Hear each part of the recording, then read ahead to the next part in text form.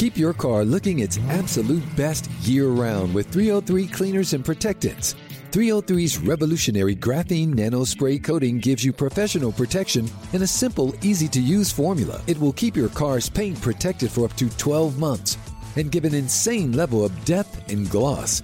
You can also use their brand new 303 graphene detailer to boost protection, slickness, and shine throughout the year. It can even be used for quick cleanups of light dust and fingerprints in between washes. For a 1-2 punch to keep your car looking its best, look no further than 303's line of graphene products. 303 graphene nano spray coating to protect and 303 graphene detailer to boost protection, slickness, and shine.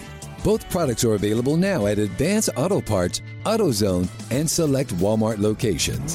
Visit 303radio.com for more information. Every search you make, every click you take, they'll be watching you. Tired of companies like Google and Facebook watching everything you do online? There's actually a simple solution. DuckDuckGo. It's an all-in-one privacy app with a built-in private search engine, web browser, one-click data clearing, email protection, and more, all for free. Download the app today and get the most comprehensive privacy protection with the push of a button. DuckDuckGo. Privacy simplified.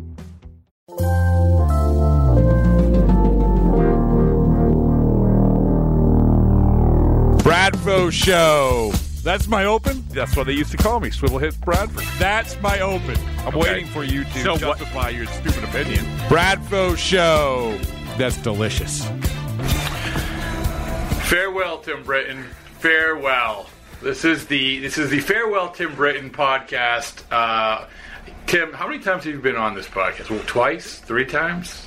There was the Hello Tim Britton podcast. Yes, I remember that was a really big one. 5 years ago. I mean, I think you started a podcast just for that one. It did. That was really the start of the Bradfo Show.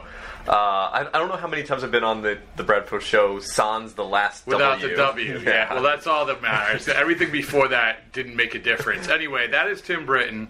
As we sit here right now, hold on, let me check my watch. He is still of the Providence Journal. But what everybody knows this, I know, but I'm going to tell you anyway, because if you've been in a hole, if you've been in a cave, and just in case you don't know, Tim Britton is leaving the Providence Journal probably in a matter of minutes, right? I mean, literally, once you get on the plane from Fort Myers, you're gone, right? Well, I'm going to write through the weekend. Oh, you are? But, you know, oh, what a guy you are. I know. That's the kind of guy I am. What a special treat for the Providence readers. But you are going to The Athletic, and the title of this podcast is, Why the Fuck is Everyone Going to The Athletic? So anyway, alongside us with also Chris Mason, because I figured Chris has known Tim ever since they were in kindergarten together, right? Yeah, we go way back. Come closer to the mic. I mean, this is. Yeah, I don't know how you do it at the Eagle Tribune podcast, but what's going on there? What's there's some monitors in the way. All right, it's a whole thing. All right, we're here. So Chris is with the Eagle Tribune, and he's known Tim since he was just a young lad. And maybe if he didn't, he's worked with them in the last few days. We're at spring training. We're in Fort Myers. We're in one of the broadcast booths, and I felt like it was important to do because number one, Tim has meant so much to this podcast. You offered one of the best sort of gifts, which is you getting in the car and let's go do a podcast, Rob. And you've been there when we've needed you, Tim. Whether it's been on the podcast, whether it's interviewing Jonathan Papelbon on the phone, which I can honestly say, Chris, this is what happened. Tim, God bless him. We were doing the Hot Stove Show. This is when the Hot Stove Show was a thing, right? So John McDonald and I were co-hosting the Hot Stove Show, and we had Papelbon on, and Tim said, I'll come down, I'll be a third guy. And he walked about 2 miles in the snow. Correct? That was the snowy winter. This is like so it was like negative 35 degrees outside. This is why this guy gets hired by The Athletic, because this guy, he walked forever to get there. He knew it was good for the brand. He comes in for this hour of the Hot Stove Show. We interview Papelbon, and obviously I know Papelbon. John McDonald played with Papelbon, and I've never been in an interview where I actually thought somebody would ask a question of somebody. You didn't ask one question of Jonathan Papelbon. Well, you and John McDonald just kind of went back and forth, and you were joking because you both have good relationships with him. And I had covered Papelbon for one season, and that was my first season. And that was 2011. And 2011 is really when it's kind of the outlier year, because I think to myself like, oh yeah, I did cover Papelbon. I did cover everything was just a fog. It was just I just didn't really know how to go about it that year. So I mean, if I cut in, it was like, hey Pap, this is Tim Britton of the Providence Journal. Like he would have been who? See, that's what I would have loved. That would have been awesome. So anyway, but you remember where he was during that interview? Too. Was it a casino? It was a Mississippi casino. Oh really? Oh well, there you go. Hit on 16. But. That's why you landed where you did, because you trudged through snow, you had the common sense not to interrupt interviews, and now you're at the Athletic. I do want to get into the Athletic a little bit. First of all, Chris, tell me your favorite Tim Britton memory. It's probably this one right now. That's pretty good. I only met him this morning, so that's good. All right, that's fair enough. I like that. So Tim Britton. A young man who came to us via New Jersey. He has evolved into a presence on the Red Sox beat, and now he's going to be a presence on the Mets beat. So you started, Tim, to go back. You started in 2011, right? Yeah. Okay. This is the first year in the beat. You were interning somewhere? So I had interned at MLB.com in 2009, covering the Mets, and 2010 covering the Yankees. You got the job at the Providence Journal when who left? Dan Barbarisi. Dan Barbarisi. Wall Street Journal. Okay. And were you nervous? Were you hesitant? What was that first, besides being afraid of Jonathan Papelbon, what was the first year like? I mean, I was nervous. Like, I came down probably like the second week of March to start. I had started in the second week of February and was just in the office the whole time. When Brian McPherson was down here, we kind of just split spring training. Brian was hired before you. Yeah, he had been there a year already. Phil, I think he was hired for Sean McAdam. No, not Sean McAdam. For Joe McDonald. Joe McDonald. Okay, continue. And I think I didn't know how much I didn't know. Was that like a Donald Rumsfeld thing? The known knowns, the unknown unknowns. You were cocky, full of piss and vinegar. I mean, I walked in thinking I know how to, I'd covered teams in New York. I know how to do it market size. We should stop this. Tim got a perfect score on his SAT and went to Duke. Anyway, continue. Thanks for that. So I'd covered teams in New York, and so I kind of had an idea of how the media would operate in a big market. But the thing that I didn't understand, the Red Sox are a team, who's on the Red Sox if you follow baseball. Walking in and just being like, oh, there's 60 guys in a spring training clubhouse. I know 20 of them, and I don't know what the roster battles are. I don't know the back end of the rotation really well. I don't know the difference between the guy who's in spring training. If I'm equating it to this year's team, I don't know the difference between Michael Chavis, the top prospect who's there at spring training, and a Steve Selsky, who's a non-roster invitee, who's there for depth. The Chavis-Selsky continuum. Yeah, right. It's a famous psychological concept. So I didn't know those things, and I didn't know what mattered in spring. I didn't know basic how to go about the job thing. Did you? I missed an entire clubhouse once because they were playing the Twins in Fort Myers, so I just went to that park and sat there for 2 hours staring at an empty field, wondering where everyone was. So you go in. So you go into that clubhouse in 2011. You get dropped in. You and Brian McPherson are. Am I saying his last name right? McPherson.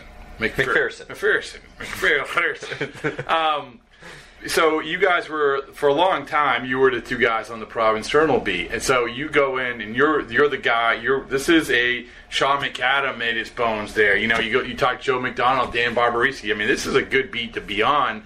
You go in and was it oh my goodness? You said all the things that you said before, but actually then doing the stories, interviewing the players. Was it different than you thought it would be?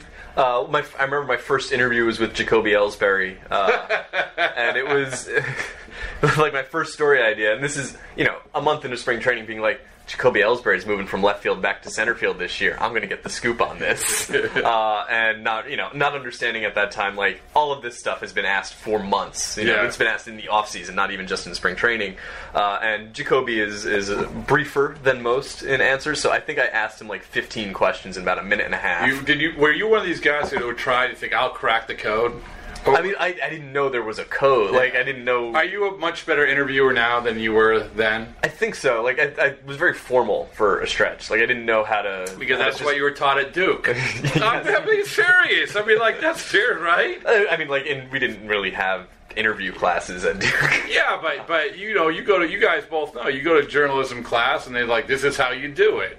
And that's one of the things I think gets lost in sort of going from that world to this world, is that no players are the same. I mean, there isn't a cookie cutter way to do this, and this is something you can only learn, I think, number one, being around these guys, and number two, just doing the job, right? Yeah, and like I remember that first interview with Ellsbury, like walking away and being like, oh no, like I have to ask way better questions. I have to know how to go about this. Like I had like 4 different ideas I wanted to write, and I was like, none of these are good. I need to come up with all new stuff. Chris, so you've been on the beat since last year. Can you relate to some of this stuff? Oh, of course. Yeah. And I don't know, just the mentality. Like you go in, you're like, oh, I'm gonna get this. Like this is exactly how cracking the code's a good way to put it. And then it just doesn't happen. You're like, so that's why nobody's cracked the code yet. Like, I'm going to keep trying, but... Yeah, so, but, it's... I think that Tim, you start... I couldn't for the life of me tell you when you started. I don't know. It's all a blur to me. And I actually wouldn't have said 2011. It seemed... I don't know. It seemed like you'd maybe... I would have guessed like 2012. Right. But you know why? You know why I wouldn't say that? Because... I guess the first memory I have is when you did a story on Nick Punto when he thanked me for the great story. Right. So we were in Miami with that. I did the whole thing. Yes. The whole interview with him, and the next day he thanked you. And what was there's plenty of Tim Britton memories, and this is like the Tim Britton celebrity roast. It's great. Who thought that you would have ever gotten this? Now, you aren't going to do like what a lot of people do, which we do this farewell thing, and then you come back in a month. I mean, I don't think so. Because if that's the case, I'm not buying you dinner tonight. You're not buying me dinner unless you can eat my dinner. I don't do that. Awaken 180. But, so remember, so as we said, you went to Duke, and remember, like, that moment in the, what was that? Was that in the Marlins? It was the same trip. Tell us that story. Miami, and tell it well. I believe it was a quiet clubhouse that day. Pedroia was in there, and I think me and you might have been the only media in there at the moment. So Pedroia's just kind of yapping with you, which isn't unusual. And he turns to me, and Dustin, I don't think Dustin knows my name yet. I think each year at the end... That was one of the years where he did the whole, like, I'm going to pick a guy and basically torture them. Yes. So he looks at me, and he basically says, hey, what do you write? What do you do? And I was like, I just write, game story notebooks. He's like, oh, so none of that opinion crap that Bradfo does. And I was like, yeah, no opinion. They don't trust me with that. And you, of course, you love your certain facts about me. And so you go to he said, does you know where he went to school? And I tell Dustin I went to Duke, and he goes, how do your parents feel like you're doing this after going to Duke? And I said, not well. And he goes, man, when I went to ASU, all I wanted to do was hit lasers, make a lot of money, and see like the hottest girls on campus. He said something like Bang Girls. Or something. Yes. And I just said, yeah, my goals were the same. It just didn't work out. Yeah, well, that's right. Yes, I feel like that moment was the moment you were accepted in the Red Sox clubhouse. It may have taken a year and a half, right? But the moment where you said that, I said, yeah, listen, I wanted to do that too, but it just didn't work out. You get a round of laughter to an otherwise morose clubhouse, and so I was so proud of you, Tim, back then. Yeah, that was really the turning point. Yes. So you get through 2012, you do 2013 and everything else. When did you feel like, or did you ever feel like, okay, you know what, I've hit my rhythm. If I've hit my sort of stride, I figured out how to do this, and we all sort of feel that way. Like all the things that both of you guys have articulated, that's how it feels. I mean, I get that. But it's when you get to that moment, I feel like, where you say, I have a story idea, and I can execute that story idea. Almost no matter what story idea I have, I can find a way to execute it. Maybe the particular guy won't talk, but I can get the other guy to talk. I don't know when you start feeling that. Yeah, and I think it was difficult the first couple of years because there was so much turnover with the team. I'd managed 3 different managers my first 3 years, 2 different general managers. I remember after 2011 when Francona and Epstein left, thinking this is probably good for me. Everyone else has built-in rapport with these guys that I don't have. So it'll be a good fresh start. Next thing you know, you're yelling at Bobby Valentine. There was a built-in rapport for some reporters with Valentine, and Bobby and I never quite gelled. There was a built-in rapport people had with Cherington, that I built one up myself with him over time. And then, you guys knew John Farrell from the time he was a pitching coach, and I didn't have that either. So I never really had that fresh start with someone where I felt like I was on equal footing with the guys who have been here for a while, like you, like Mike Silverman, like Sean McAdam. Go ahead. So 2014 was probably a 4th year on the beat. That's probably when I felt like I knew the players on the team because a lot of them had been there for a couple of years now. There was some roster continuity between 13 and 14. So when I would have an idea, I'd be like, okay, who are the best guys to work this out with? Who can I sit down with for 15 minutes for this story? And I was able to execute my ideas a little bit more consistently. What was the Valentine blow-up you had, or the biggest blow-up you had with anybody? No, I've had a bigger one since. That was not really a blow up. That was kind of passive aggressive. Oh yeah. So the Valentine, what you asked a question about robots as umpires or something? No, what was it? No, I didn't ask that question. Oh, it was. But this was in Miami again, right? Miami. I asked. He had not pinch hit Will Middlebrooks. This is the period when they had Euclid Middlebrooks and Adrian Gonzalez, and they're trying to find playing time for all of them. And so Adrian's playing right field half the time. So this is a game Middlebrooks is on the bench. And late in the game, they're down 3 runs, and there's a runner on, and the 9th spot's coming up. And he pinch hit Punto, I think, instead of Middlebrooks. And so I said, is the reason you didn't pinch hit Middlebrooks is that you're waiting for him to be the tying run, which is, probably why he's doing it. But still, you're not going to pinch hit for any, the 1 through 7 hitters. So he should have pinch hit Middlebrooks. Right. And he goes, yeah, baseball 101. And later in that season, the headline thing. I had written, yes. Oh, this is great, Chris. Do you remember this? No, this is before my time. Oh well, listen. This is a good learning experience for when a lunatic goes crazy on you, because so Bobby Valentine, was sort of, he had gotten in some yelling matches with other people and everything else, but toward the end, you guys, was it you and Brian or just you? It was mainly me. Okay. For some reason, you had gotten in his crosshairs. I mean, bringing up random things in press conferences, including what was the thing at the headline? So what had happened was September they had the game where they pinch hit for Jose Iglesias at bat, and so I had written basically. I usually don't write columns. I write maybe 1 column a year, but this was an opinion column. Contrary to what I had told Dustin Pedroia earlier that year, that I don't write that stuff. Well, he's pushing you to be a better person. Right. That the Valentine's goals as a manager and the goals of the organization are clearly different at this point. This relationship can't continue. And he had called me kid all throughout that season. He never said my name or something. And then I think it was the next day or 2 days later where he hadn't posted the lineup right away. Oh yeah. And so he comes in for his 4:30 pregame session because I know we don't have the lineup up yet, but we're going to have it to you soon.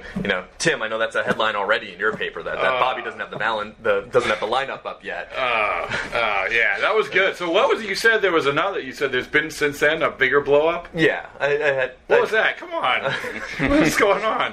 John Farrell and I had a disagreement over a story I'd written a couple years ago. When, last year? 2016. I'm trying to remember what that was. What was it? It was just a story I'd broken down some of his managerial. He doesn't listen to the podcast. Don't worry about it. He didn't like how I'd phrased certain. So you had broken down basically it was moves. 3 late game decisions that he had Were they all negative? No, 2 were positive and 1 was, I thought, neutral. Did he call you in the office? Yeah. So he just said, well, how's that work? I guess it's good for Chris. I mean, you're going to have a minute. Have you ever had him blow up with anybody yet? I mean, any sport? Not really, no. Yeah, no, see? Not this yet. is good. We're teaching. Go ahead. Yeah, How'd that happen? there was an off day after the story, so he had called me, and he doesn't generally reach out. He called you on the phone? Yeah, he called me and said, I didn't like what you had written last night. Can you come in the office tomorrow? They're flying to Minneapolis, it was. Yeah. So I got there early in Minneapolis. It was 95 degrees, and I'm sitting in the dugout, and I texted, I'm here, let me know when you want to chat. and it's kind of like feeling like you're sitting outside the principal's office or something. And he called me in, and we discussed my story. Did he yell? It was more heated than I expected really? it to be. Because I honestly, I've never, with him, I've never been in that, like, where he's yelling. Like, I know that happens. But was it like force? I am going to force my 6'3" frame and my will on you, you young reporter. Like, I walked in and sat down. He closed the door, kind of forcefully turned around, and started. And I just did a spit take. I had kind of a spiel in my head of what I was going to say because I thought I knew what he was mad about. And it wasn't that. So I thought he was mad that I had gone in and asked him about something. The night before, like about one of the decisions, I'd gone in and said, kind of devil's advocate, why did you do this and the other? And I thought he would be mad that I had taken a quote from that. So basically, did you ride it out? Did you just let him yell? I let him yell, and then I said my piece, and I said it. I'm a mild-mannered guy. I said it probably as authoritatively as I say anything.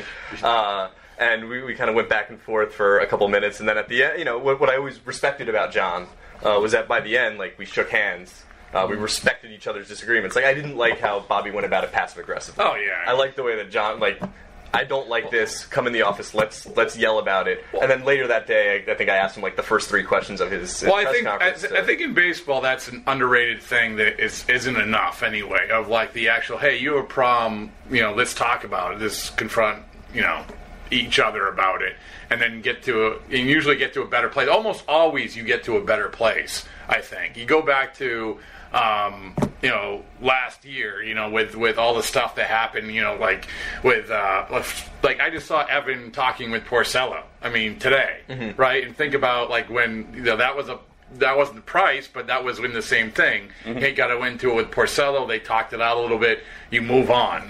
That should be baseball, and usually that's how it happens. I always tell the story when I got into it with Francona one time, and he's screaming and yelling and screaming and yelling. And I try to, like, and I'm like saying, what are you talking about? So I initially try to make my point, and then he's screaming and yelling, and it just becomes clear, and I don't know if it was like that you just aren't going to get through at that moment. And so I always tell people, I said, well, you can do that, but then go, like, compose an email. Because you never articulate it like you have, right? It's like getting in a fight with anybody. You always think that, hey, you know what? I left this on the table. Compose the email, more thought out, and then, you move on from there. That's like when Jacoby Ellsbury read from the script. Yes, well, that's it. I had no problem with that. At least he's prepared. Yeah. So, Chris, when you do get into an argument, there you go. Is that like how you envision it? Yeah, more or less. Of course, I prefer the John Farrell route. If it's going to be a direct, like, all right, hey, this is what I'm upset about. Let's talk about it. I think there's obviously a right way to handle these things and a wrong way to handle these things. And most of the time, they handle it the wrong way. That's how baseball is. It's passive aggressive. Like, I appreciate it was hours before the game, so you didn't know about it. The other media didn't know about it. I don't think the team knew about it. So it was between us. It was not like in Tampa in 2012 with the door wide open and Bobby Valentine and Sean McAdams screaming at each other at the top of their lung with every media member literally a few feet away. Yeah. I did invent the rap. Yes, that's exactly. It was. And then the best thing about that argument was, at the very end, Sean walks out. Well, there was a couple things. It was like that, number one, that basically Dave Magadan was walking up and down the hallway, with his shit-eating grin on his face, just like sort of laughing because he sort of knew Bobby for what he was, and then the other thing was, Bobby finishes. They finish argument. McAdam walks out, and then you hear Bobby do the Ric Flair woo. Were you there then? That was the surreal topper to that. Oh, that was so. I actually like Bobby. Like, I just wish he wasn't. He was wildly entertaining that year. Wildly entertaining. Everything I mean, so they made the big trade on August 25th. Like, there was nothing to write about after they make that trade except for what was going on. It was. I mean, the EI had that interview, and oh my goodness, it was Ordway. Yeah, that was the first week of September. He saved it. Yeah, so I'm going to punch you in the nose interview, but all the way up to the very last day of the season, which should have been like, yeah, season's over, whatever. It was. Do you feel like you've been undercut by your coaches? Yep. Okay, Tim Bogart. Good luck getting your job next year. So anyway, that was so there's that you've covering a beat in Boston, the Boston Red Sox is this is probably a good reason why you've gotten the job that you wanted, and which is it should be viewed as this is not an easy beat. This is difficult, despite what media says about.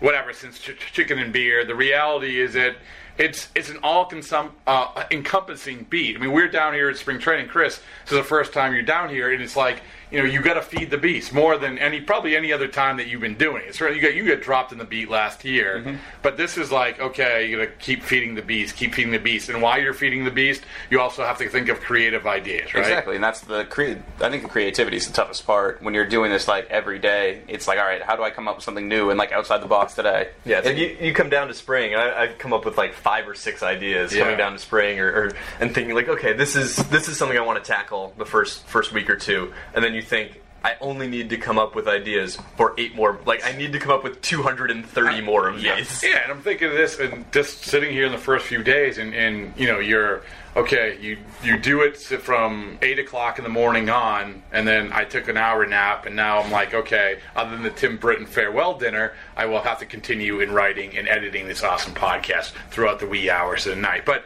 It's all good. It's good to have some stuff, and even though the Red Sox aren't at the top of the interest, their Q rating isn't great right now. Still, they're of.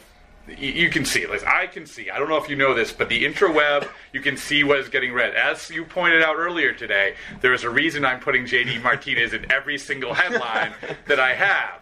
And what is the title of this going to be? Farewell to Tim Britton. Welcome to JD Martinez podcast. We have traded Tim Britton for JD Martinez podcast. So what's the best advice that I ever gave you? Best advice you ever gave me. It's supposed to be like that. We can come back to that question if you like. Oh no, I'd rather not. Let's wait. No, can I tell my favorite story about you? Yes. This is me tooting my own horn. I think my favorite thing that I've come up with about you was your tendency to not finish the second beer that you have. And so one night, I think Henry Owens only pitched an inning in 2/3, and I said he pulled a Bradford. He couldn't get out of the second. That is fair. Except, yes, my Corona Light was much more delicious than any Henry Owens start. Over the years, we've had several late night dinners where I've basically just let you critique other people on the beat to realize like how to be creative on the beat and how to know exactly when everyone else is. Did that sound like we've had late night dinners where you've ripped everybody else? That's exactly where we talk about how everyone else does the job and why your way is better. And I leave and think he's right. His way is better. Well, see, there you go. The thing that amazes me, and I've joked about this with Tomasi since he's joined you, is the way in which your mind works for every idea. Like your Jeremy Barfield tie-in to JD Martinez. It's wild, but like I wouldn't have. I could not have come up with that. So, in case you haven't seen my Jeremy Barfield story, which if you're living in a cave, that's a good example. I mean, so Alex Spear interviewed JD Martinez. I interviewed Jeremy Barfield for 20 minutes. I found that out. We were eating dinner last night, which is fine. It's everyone's interviewing everybody, but it's I have to crank something out, and it's fine if Alex wants to do a bigger thing, and typically Alex does a bigger thing. So it's you find a different way around it. And Tim, honestly, when one of the things is that we talk about headlines and joking about integrating JD Martinez. you have a good way of presenting the story, and this goes a long, long way. This is my going to the journalism class and saying the headlines are more important than the story, and it's just the fact. And now we've the, all the talked tweet about is more important the than tweet the headline. Is right. Well, you should write your headline like a tweet. I mean, you have to, and they did not teach you that at Duke, I guarantee you. But I think that looking at the way that you've presented stories, I don't know when that switch was made, but certainly you've gotten that. You understand it. I think you understand it better than most, honestly. Oh, thank you. Well, no, but I mean, I don't know if you feel that way. Yeah, I mean, there have been times. I would say this, nobody's going to read your shit if you don't get them to read your shit, right? I mean, that's the reality. Yeah, like there have been times where I've sat down, I've written a story that, I'm like, okay, this is the nuts and bolts of it. And then I'm there, and sometimes when I post it online, I have to write the headline, not always, but I have to craft a tweet or something. I'm like, what is the selling point of this story? And then I realize, I have to redo the first 4 paragraphs because I have not made, this is the selling point, and I don't mention that until 9 paragraphs But in. even, your selling point could be crap in the first few paragraphs still if you, have a good tweet about it. I've already clicked on some things that I'll never get back down here at spring training. For for those people. You can only do that so much though before people catch on, I think. Yeah. I think I clicked on an unnamed person's video the other day, and I was like, oh God, but you're right, because now I'm not going to click on their video again. Right. Ever. I mean, I will never get that moment. And Chris, you're good at this too. You're a witty tweeter, right? I forget what's the name of some of the things you just did? Because I just saw this. You just had what are some things that you just had? Stories I've written, or just meals. No, it was off of one of these mindless bench interviews, and I forget it, but it was a very short thing, but that's another thing that we've learned, right? And I think that you are of the mind. Everyone writes different, and I think at first you were like the long form guy, which you probably like doing, right? And then, I don't know if this was a newspaper edict, but you sort of okay, I can also do these shorter things, right? Right. Yeah, our stories have gotten shorter since I started. But there's nothing wrong with that. It was probably the Alex Bregman thing from earlier. No, it wasn't. It wasn't. That's how you get. What was the headline of that? How World Series hero Alex Bregman cut a template for Rafael Devers. No, it wasn't it. Dunkin' Donuts. Oh, it was the Dunkin' Donuts. I know a lot of people wrote about the Dunkin' Donuts and Dave Dombrowski, but you phrased it. How do you phrase it again? Something along the lines of if you want to give Dave Dombrowski your 2 cents, head to a Dunkin' Donuts. Boom. And, in my world, usually that leads to some sort of sponsorship and free shit, right? So, that's what, that's the mindset. Free stuff and get people to read. But I think that, Bradfo runs on Dunkin'. Exactly. Except when he's on Awaken 180 weight loss. So, so Tim, we've sort of buried the lead here. You are going to The Athletic along with virtually every other baseball writer in the entire country. So, I'm going back and forth with the title of this podcast. Initially, it was going to be, why the fuck is everyone going to The Athletic? It might be the Memoriam, Tim Britton Memoriam podcast, in memoriam. But, so why are you going to The Athletic? I think it's more money. That helps. It's also a chance to kind of do the kind of, you mentioned the long form stuff. It's a chance to do that more regularly. I don't have to feed the beast to the same element. How much do they, so give me that dynamic. I am utterly fascinated.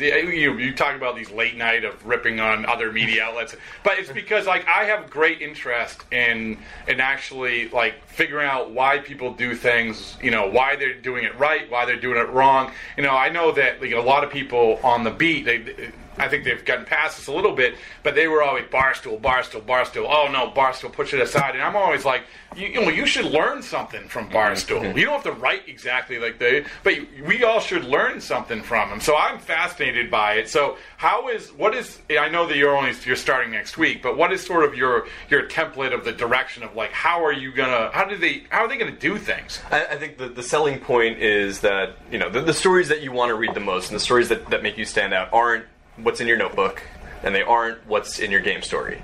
So it's kind of the other story that you can do that explains, why is this guy on a hot streak? Is it kind of like? I'm sorry. Go ahead. And I think that's something that whenever people ask me, what I liked about the Providence Journal, it was the chance to write those kinds of stories on a fairly regular basis. I thought Brian and I were good at them, and we were able to write those kinds of things. But they're not as good when that's the third story you're writing in the course of a day. But that's the problem. Is in we all do this. Like these days are the perfect example where you have Mookie Betts and Xander Bogaerts and David Price and Chris Sale and they're talking for 20 minutes out of whack and if you don't post it, someone else is gonna, and then if you don't post the little things, then you're gonna feel guilty because everyone else is posting little things. But you have to get past that mindset, and it sounds like what the Athletic is trying to do. And what I was going to ask you before I rudely interrupted you, but the ESPN, sort of Scott Lauber moved to ESPN. Is it along those lines? That like not writing quite as much, but writing sort of reaction or something? Is that sort of right? It, like I don't. ESPN, I guess they don't do the rapid reaction anymore. That they threw that out the window. I think it's kind of but they don't write as much. They're like right. It's kind of one story a day. What is the story? Especially over the course of a baseball season, every individual game itself doesn't matter a whole lot. Yeah. It's kind of where does it fit within the context and the narrative of the season. So kind of you can watch a game and say what's the most important. Like let's say the Red Sox lose a game 2-0, but Brian Johnson throws 8 shutout innings or something on April 4th. So they only want you writing one story a day? That is my. I think it's at least one, but it's not kind of the. But if you miss, they aren't going to ask you to do a notebook or anything. Right. It's no notebooks. It's no game story. So it's kind of what is the most important thing coming out of there that day, and if there's more than one, obviously. Like you said, Providence Journal sounds like they gave you some leeway, gave you some slack, and said write what you want. But we really don't want you to miss the nuts and bolts. But yeah, you can't. Too. If a guy has. If we're getting an update on like Eduardo Rodriguez's knee condition, I still have to write that. That's still like the lead note rather than something else. Well, and that's what the Athletics. That's sort of the way it's going. But it's still hard to. You have that feeling of I'm missing this, I'm missing that. As long as your bosses are right, like Chris, like you sort of. I would imagine they want number one. You can't. They're only going to put probably one story in the paper, right? Yeah, that's generally how it works. But it's they're probably the same sort of mandate, right? That we want you to write something interesting. Yeah. It's like basically I end up probably doing an interesting story a day where I kind of go like this week isn't a great example just because you have all the big guns stocking, but for the paper maybe go off the beaten trail, try and find a story that no one else has. But then in the meantime, I don't know, 3 blog posts and call it a day. But they want a notebook. I mean, the newspaper thing generally not a notebook. No. So like the nuts and bolts, like Cora talked, and there's like some things to pick through Cora, right? And that's feeding the beast. That's like you can blog that stuff, but I can tell you, like I'm sitting here thinking, all right, I did 5 blog entries. I got to write another column, and probably some like the 3 more I could probably do. There's other outlets who have that mindset. That's hard to get past, I think, right? But like I said, if your bosses are cool with it, that's all well and good. So when was that a tough decision? You're from New Jersey, and so they give you the opportunity and to go there. By the time that you went to the Athletic, I mean, already, obviously Rosenthal's there as sort of the centerpiece, and then you have. I mean, these are names that we've all heard of. Right. You go down the list. They're all going there. They're all jumping ship off of not only sort of... It's not like just the newspapers. Like if the Herald guys all said, I'm going to interview... I want to go interview for the Athletic. Like, who would blame them? There is so much uncertainty. But a lot of these guys who are going to the Athletic, they aren't coming from places where you think are going to fold anytime soon. I mean, those are very real, I want to go there to work. Right. I mean, you've got people leaving the LA Times and Newsday and the Houston Chronicle. So those are insofar as papers are stable, those are relatively stable papers. So I think it was easier for me, I was hired later than just about everyone else, that there was that cachet there already. That would you have done it if you didn't see all these people? I mean, if they talked to me in they gave you the kind like of money they're October, I mean, I don't know. Like, it would have been a different interpretation of it. Yeah. But I had done this for 7 years, and I think... Are you looking forward to, like, this... there's still uncertainty with it. I mean, there's uncertainty with everything. But are you looking forward to this? Maybe even more than like if you went to this, say hypothetically, you had a chance to go to another newspaper. Looking forward to this more than like even a bigger newspaper. I step up for the Providence Journal because of what they're allowing you to do.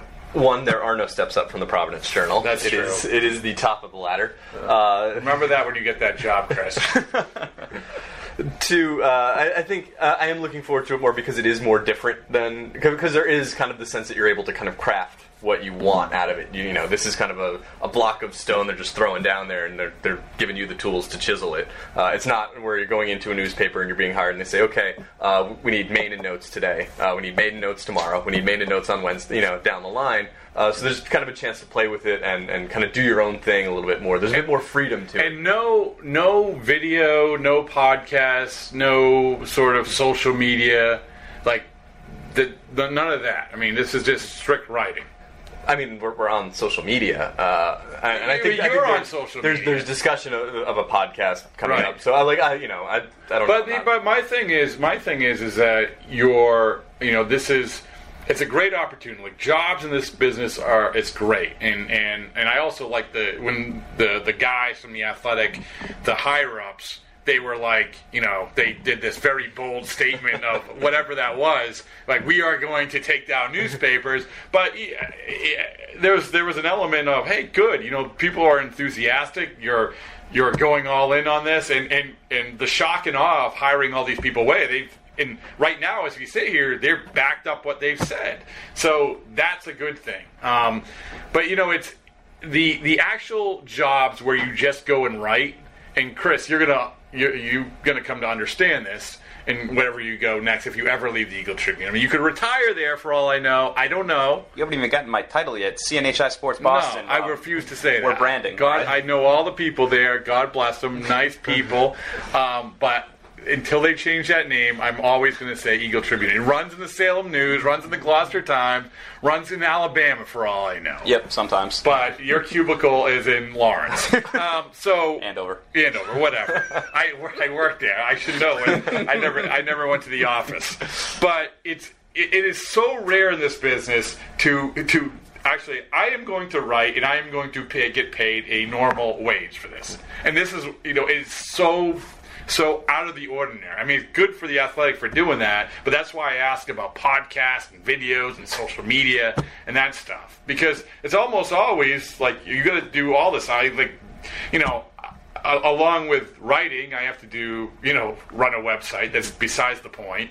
But, they encourage you to pound social media. They encourage, I'm doing this, and that's fine, because that's part of the gig right now. So if you smoke them if you got them, I mean, good for you. And I don't know what all of the responsibilities will be, but people always ask you in journalism, what's the next step? What's the goal? What's the dream job or something? And as a kid, your dream job is to write for Sports Illustrated, to have that Rick Riley back column or something, and then you slowly realize as the industry has changed that's not there. To the same extent. And so then a couple of years ago, I was just to write what I want when I want. Yeah. And this is probably as close as I can get to that at this point in my life. It's hard. It's hard because the biggest challenge you're going to have, well, not the biggest challenge, but one of the challenges you're going to be having is I think, that of feeling that you're missing out on the other stuff. And picking the thing, because if you're going to write one thing and you're going to say, this is the thing, you have to make it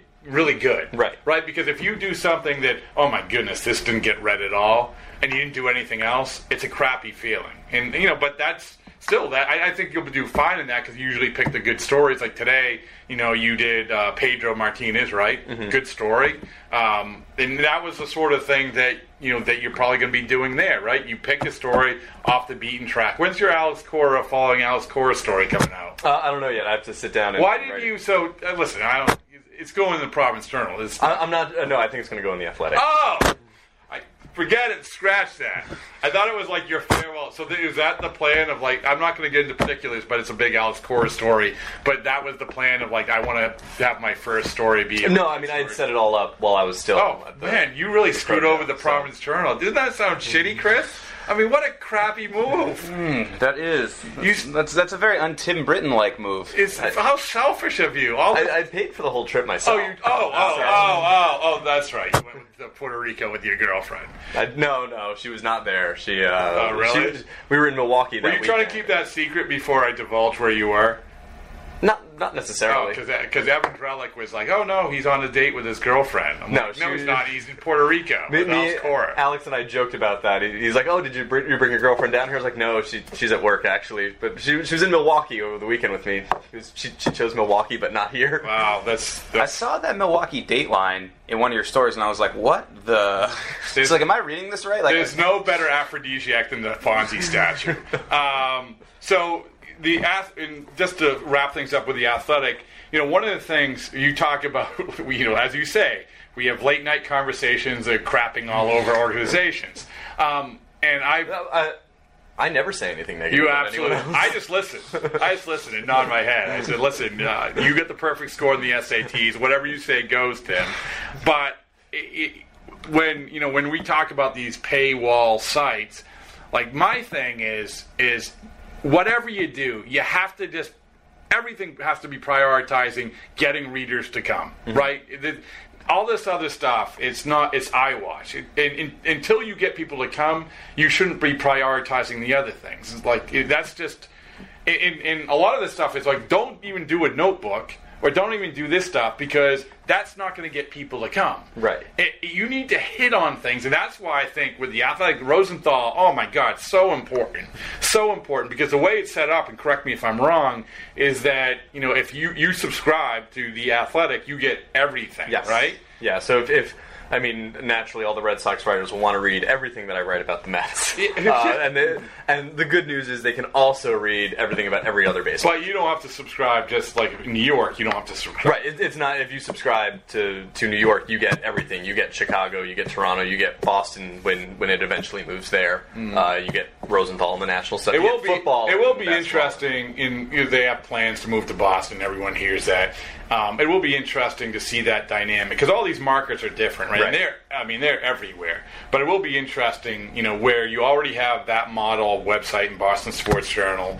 Obviously, you have a lot more. There's nothing like that in New York, right? There's nothing.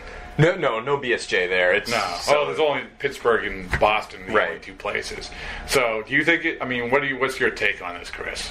Curious to see how it goes, but I think getting Rosenthal right away was such a huge thing for their credibility, where I would have had no interest in just subscribing to a national baseball site right off the bat, but then you get Ken Rosenthal and it's like, okay, these people are legit. Yeah, right. So so you talk about guys. You have to have that guy that you're going to pay to read, right? I mean, you go back to, and Gammons writes for him too, right? Yes. And when he hits, he hits. I mean, still, I like reading Gammons, when he puts his mind to it and everything else.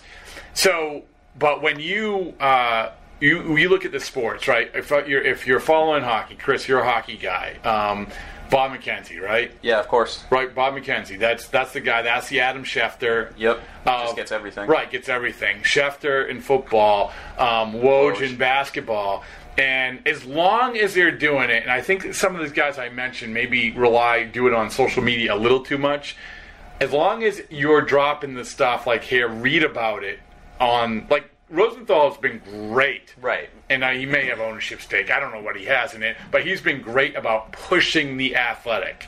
And as long as you're still writing stuff and not just tweeting out stuff, because, let's be honest, Woj and Schefter and, I don't know, McKenzie, I guess, too, the majority of stuff is still going to be social media, right? Yep. It's like, okay, I read their tweet. I don't really need to read anything else. Rosenthal hasn't been like that. Right, he's got his notes columns where he breaks things down to a more thorough degree that, when he joined them, I think it was 3 or 4 days in when he was there, and I was like, I've got to subscribe, because as a baseball writer, I need to be able to read what Ken Rosenthal is writing. Yeah, and that's where I come back to the social media of, they have to, this is another thing, if we're going to get critical about all these things. I think that we talked at the beginning of the podcast about headlines being so important, and you said, no, Twitter's even more important. Of okay, use social media build up your social media to get people to crack through that paywall. And I think too many of these writers, especially, and I get it, you're coming from newspapers, you don't have ownership quite as much, you don't have numbers to reference, but so many of these writers are like, hey, listen, I write the story, I send it in, everybody come read it. That's not how it works. It's just not. I mean, I think that you guys get that, but I think that's a problem. It's not... Paper used to be delivered to your front door, and you would open it and you would read it. And now you've got to bring it to people's front door. You have to, and it goes beyond just like sending out a tweet. It's composing the tweet. It's doing the the Tinder and the Bumble, and I'm just Bumble's huge for the Athletic. It's a big part of the plan. You can own the dating app demographic. It's great. All right, well, listen, Tim, we've gone almost 50 minutes here. So, what are you going to miss most? What are you going to miss most? You know the guys on the Mets beat. You're from that area. It won't be too long before you forget us all, and that's fine.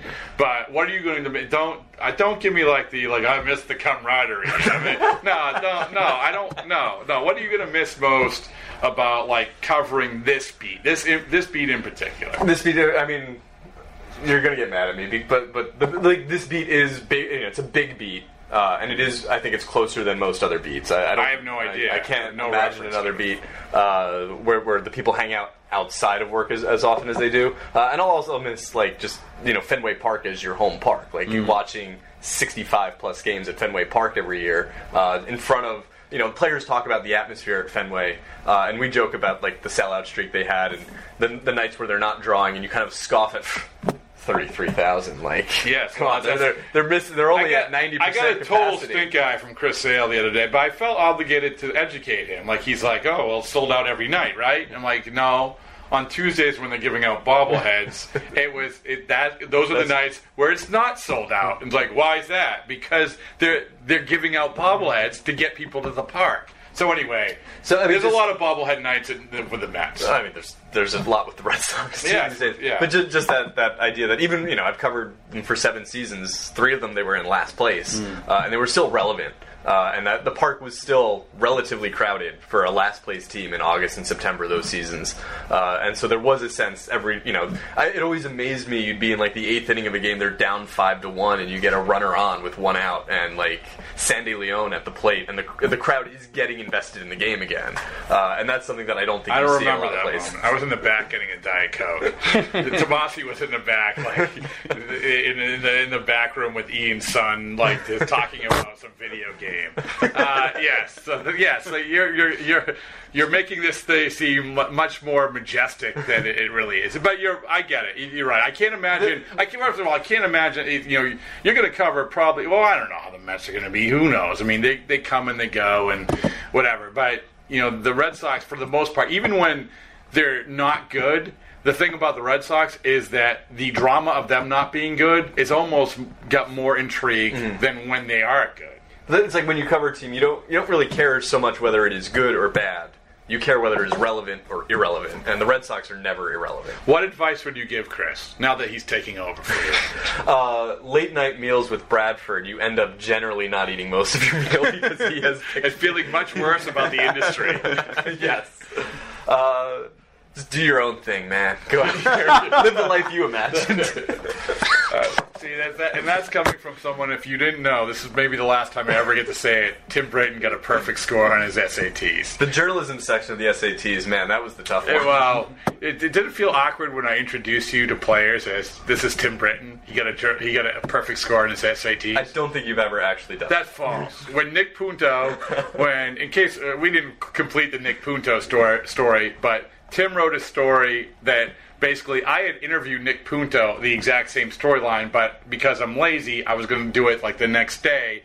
And Nick Punto said, I really liked your story, and thank you, but it was a guy over there in the pink shirt. So anyway, always ahead of the curve, Tim. That was an example of it. We will miss you greatly. Chris, we will not miss you because you will be here. That's probably the nicest thing you've ever said to me. Well, and so thank you for saying all 3 words in this podcast. I appreciate it. But not trying to steal the limelight from Timmy here. You were the Tim Britton in the Jonathan Papelbon interview. So you have that. That's why I have great hopes for you, because you have that common sense. Yeah, you integrated when you needed to. You bobbed and weaved. Good work. Watching the snow in Florida. There you go. Yes. So. All right, Tim. I'm off to a Mississippi casino now. Oh, well, all right. You can do whatever you want. I don't care, because this is your last time you'll ever be on, unless the Mets and the Red Sox go to the World Series. By the way, before you didn't go to Johan Santana is right down the street.